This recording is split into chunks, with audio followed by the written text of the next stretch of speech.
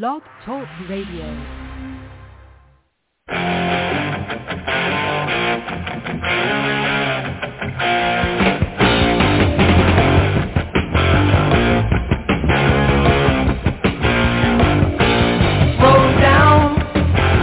Your life, don't you know there's friends to be found? Lift your eyes and see the world. Welcome to the Sunbury Press Book Show on the Bookspeak Network. I'm your host, Lawrence Knorr, the founder and CEO of Sunbury Press. Sunbury Press publishes print, audio, and electronic books under 15 different imprints in a variety of categories, sold worldwide wherever books are sold. This episode is about a World War II survivor, Linda Schwab, who has written a memoir entitled Displaced with co-author Dr. Todd Mealy. Displaced is Linda Schwab's Holocaust Memoir, a retelling of her experience surviving 18 months in a man-made cave, another year as an exile in Poland and Germany, and 3 years as a refugee in a Displaced Persons Camp. Just 6 years old when a band of Nazi soldiers arrived in her tiny shtetl in Myadel, Poland, Linda observed atrocities no child should ever witness. With her parents and 2 brothers during the summer of 1942, Linda was forcibly relocated into a ghetto where most of the Jewish men were led to the nearby forest and killed in a pogrom. After the massacre, Linda escaped with her family into the Ponar forest, but only after evading Polish nationals and Nazis that patrolled Poland's countryside. Deep in the woods, Linda's family lived in a cave. They survived brutal winters, eluded partisan fighters that might force Linda's father to leave the family, and remained out of sight from Nazis and Polish police, who at one point came only feet from their dugout. This memoir was written with historian Todd M. Mealy, who received his Ph.D. in American Studies from Penn State, Go Lions, and is the founder of Equity Institute for Race-Conscious Pedagogy. Todd is a 20-year educator in the public schools and the adjunct professor of history at Dickinson College. Linda and Todd, welcome to the Sunbury Press Book Show. Thank you. Hi, Lawrence. Sorry. Hi, Lawrence. Yeah, I know, long intro, right?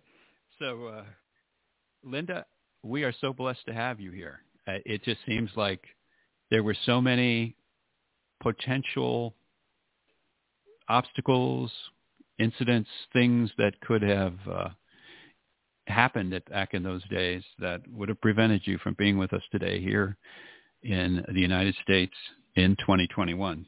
So I'm very grateful that you are able to join us and that you told your story. Maybe you could tell us a little bit about why you've put it into book form at this point. Thank you, Lawrence.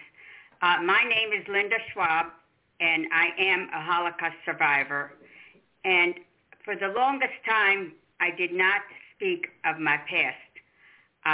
I think in 1992, maybe a little before that, I had to record the story of my life for the archives of Harrisburg, Pennsylvania, and I had to do that, and that kind of started me. I told my mother when I arrived to the United States that this was a bad dream, and Mom, I'm never going to talk about it again. I want to be an American teenager. I want to be like everybody else, and I don't want to think about my past anymore. And I didn't do it for the longest time until it was, my family knew that I was a survivor, and I spoke in Yiddish to my mother every day, and they heard me speak, but I never went into what I went through. I really had chills, and every time I would think about it, I just didn't want my children to know what I went through. I wanted them to grow up as normal teenagers, normal children, and I did do that. But the time came to talk about it, and I did. And I every time that there was someone else to speak about the Holocaust, I let them.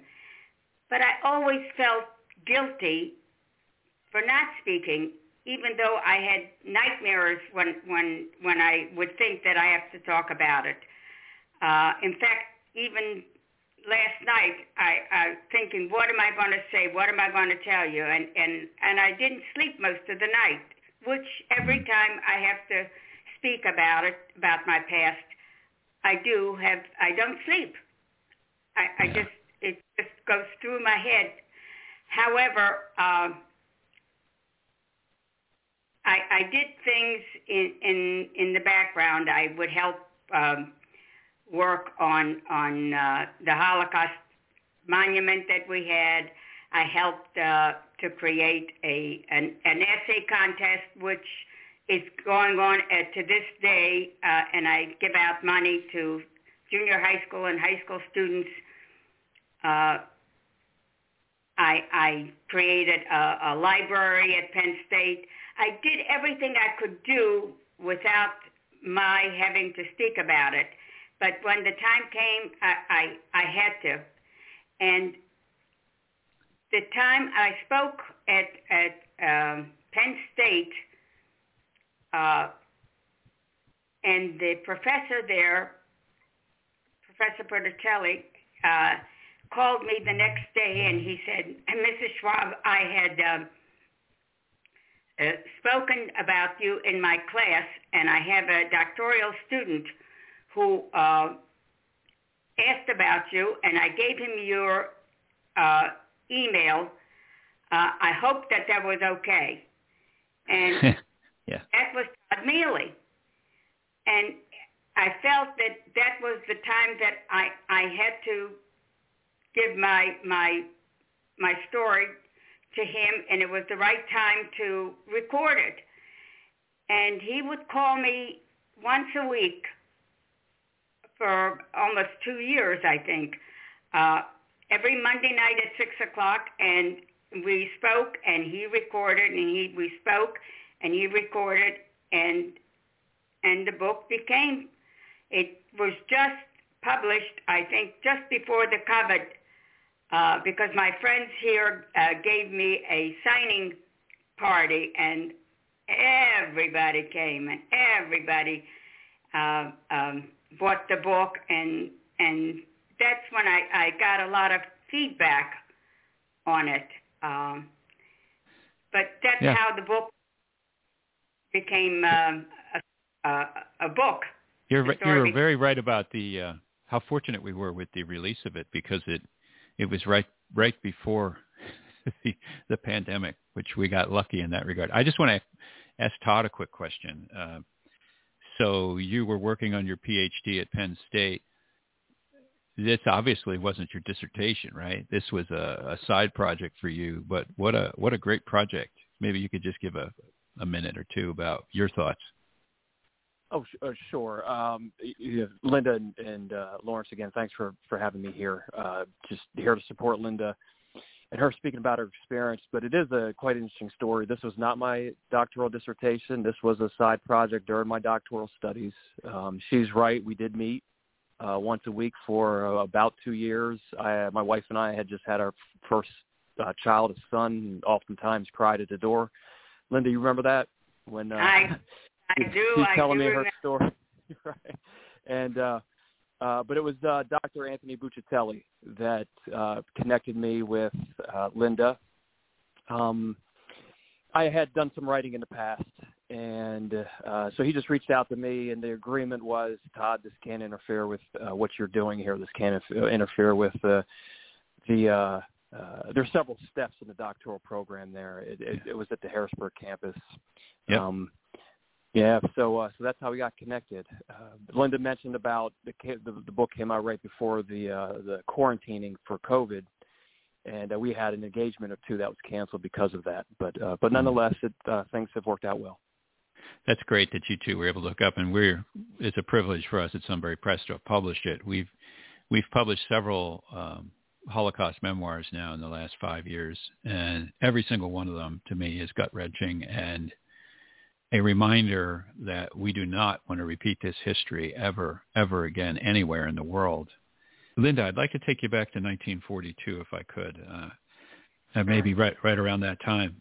When I read in the opening about you living in a cave, I can't imagine, you're still out in the elements. It's not like it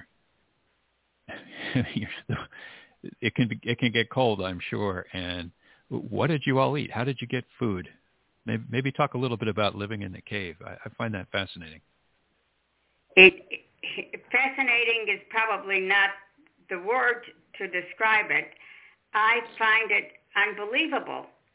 I find it so unbelievable, but that I felt that when I was writing the book and doing things about the Holocaust, I felt that no one would believe how I survived. And I felt that God saved me so I could tell the story of how I survived. I often say that we were little kids. I had an older brother and I had a younger brother. And my father had to hide not only from the Germans that invaded us, but also from the partisans, because they wanted him to go fight, and then who would take care of us children and my mother? And he dug a Zimlanke. I don't know if you know what that is. It's like a cave-like condition, maybe not very big, the size of 2 ping pong tables, or maybe slightly bigger. And we slept on planks of wood, and it was like you said, summer and winter, cold. We were hungry. My father would go out at night and knock on people's door that were friends of his, that would give him like a loaf of bread, maybe a bottle of milk, some potatoes. He would, in the summertime, he would collect mushrooms and apples and bring them home to us immediately. And we had blankets, and we were all full of lice. We were cold, we were hungry, and we were scared. I mean, we stayed in that Zimlanke without going out for, months at a time. Towards the end of the war, we would get out a little more, but in the beginning, it was very difficult, and I felt that no one would believe how we survived. Those were conditions that my mother used to tell us stories while my father was out begging, and he'd come home and he'd go to sleep in the morning, and she would tell us. She was educated, so she would be teaching us poems, multiplication tables, additions, and in the afternoons when my father would get up, he would read us Bible stories. He would go to where the brush was, the light came in from the brush, and he would stand there at the foot of the wooden planks, and he would talk about the little Bible stories and elaborate. And we were young children. We couldn't wait to hear. That was our entertainment, to clean out the lice from our clothes, to shake them out. It was dreadful. And now, as you're saying this, I'm thinking, I was upset when I went to the store recently and they were out of stock of one thing that I was looking for. And you really put life in perspective for me, like how insignificant my little out-of-stock problem at the grocery store was compared to what you went through as a child in that cave. It's just, you're right. And what's unique about this story, at least in my experience, is a lot of the Holocaust stories involve concentration camps of some kind of imprisonment that either people escape from or don't, and this ability to hide out in the cave as long as you did and survive is phenomenal. It's unique, at least from what I've learned and heard about. I'm sure there were other families that did the same thing, but not that I know of. Go ahead, Todd. May I? Just because as you mentioned in the opening, I'm a teacher, and my students are so surprised to hear that the story of the Holocaust is so much more than camps. So I wanted to comment based on what you just said here. Linda's story, it helps us really see beyond traditional Holocaust narratives. That the Nazis came to power, and then the ghettos and the camps were built for the systematic slaughter of enemies of the state, namely Europe's Jews. Her story teaches us about how non-Jewish nationals in various countries collaborated with their Nazi occupiers. Her story tells us, or gives us, a timeline or a progression of the Holocaust. She shows us that there's different means of survival. So you do have the story of camps. You have the story of those like her aunt who fled behind Soviet lines, and then you have her family story. I mean, it was a family of 5 with 3 young kids who marooned themselves in a forest. The records show about 25,000 people escaped into the forest. Very few of them survived the war. Most of them ended up staying with, as Linda's book tells us, partisans who her father avoided because he felt if he was taken by partisans to fight, he wouldn't return to his children. Right. So that's why I think her story is so important. And then there's a piece about the survival after the war too. We didn't need to know about the DP camps and the debate over Israel or going to Israel or the United States. Yeah. So maybe we should talk a little bit about that. I see we have about 12 minutes to go, so we're already past the halfway point. Linda, thank God you survived. Obviously, your father's faith and sticking to that even in the worst of times is also an amazing story. I'd say God bless him. God rest his soul. And, he was an amazing person. He must have been. I mean, I can see that he was, just based on what I've read and what I know from your story. Tell us then about after the war. How'd you end up in the United States? And can you do it in like 5 minutes? I'll do my best. While we were in the DP camp, we were being prepared to go to Israel. But of course, it was very dangerous to go to Israel at the time because Israel was not a state yet. So my father said, I saved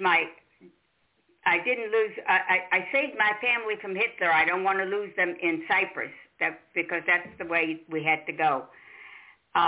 So he looked. My mother knew she had family in the United States. The Schwab family lived with my mother. They were cousins, and they lived together until their father called for them here. So we knew that my mother had a cousin in Binghamton, New York, and his name was David Schwabsky. So in the DP camp, the American soldiers told my parents to write a postcard to the YMCA and address it to David Schwab. And eventually he got the postcard because there was one person left there because he was no longer living there. And he when he heard that it was Rivka, he says, that's my cousin Rivka. I have to bring her here. Well, P.S., he did do everything in his power, and he brought us here. And I lived in the United States. I was married. I had 3 children. And lo and behold, my husband passed away when he was 50. And this David Schwabsky's son was also married, and his wife passed away. And somehow or other, he and I got together, and we were married for 23 years. And I always felt that it was my first husband sent him to me. It was just a full circle of life. It was I when I talk about myself, I don't believe that I'm talking about me. It's hard for me to believe. I want to just leave you with one thought. When I speak to children, I always tell them that they're going to be my ambassadors, because when I'm gone, they will continue the story, and they will tell deniers that this Holocaust did happen. I met Mr. Schwab. And to me, that's probably why I talk so much about it now. It's important. I get nervous. I'm sure you can hear it in my voice just talking about it. Yeah. No, I appreciate that. As you were talking about your meeting your second husband, and a thought popped in my head, that a quote from Einstein: "Coincidence is God's way of remaining anonymous." I saw that the other day, and I thought, that's brilliant. And of course, I guess it is brilliant because it's Einstein, right? But it kind of sums up some of the things that happen in life, and we wonder why they happen or how they happen. It's like you can't believe that they happen, but they do, and who knows why. But that's wonderful. And I agree with you. I'm also, a historian, and there are certain aspects of history we certainly don't ever want to see repeated. My story is a little different from most survivors, and I remember when I went on the March of the Living with my grandchildren, and the first time I spoke about my past, even survivors there were other survivors on the trip, they all wanted to come and hear my story, because there aren't many people like me. I didn't know about the Bielski family that saved all the people until after the war, when we were in the DP camp. We heard about the story of the movie Defiance with Daniel Craig. I'm sure that people have heard of that, but we knew about that in the DP camp, and they were the only other people that we heard that survived. Yeah, I wanted to ask you, and this might be a hard question to answer, but in your experience, how many people that you knew at that time didn't survive? Like, were you? Well, no one that we knew from our shtetl before the war that survived. We didn't know any of them. And do you know how they? Do you have any idea how they died? Is there any written history about that? Yes, I do. Yeah. That was when, in the very beginning, they took us all into the ghettos, and that day, my father came and got us out. But those people were sent to. A lot of them were killed right there, in the right outside of the shtetl, right outside of Myadel. But the rest of them were sent to the concentration camps. And I don't know of anyone that survived from our shtetl. Wow. And Myadel is close to Warsaw?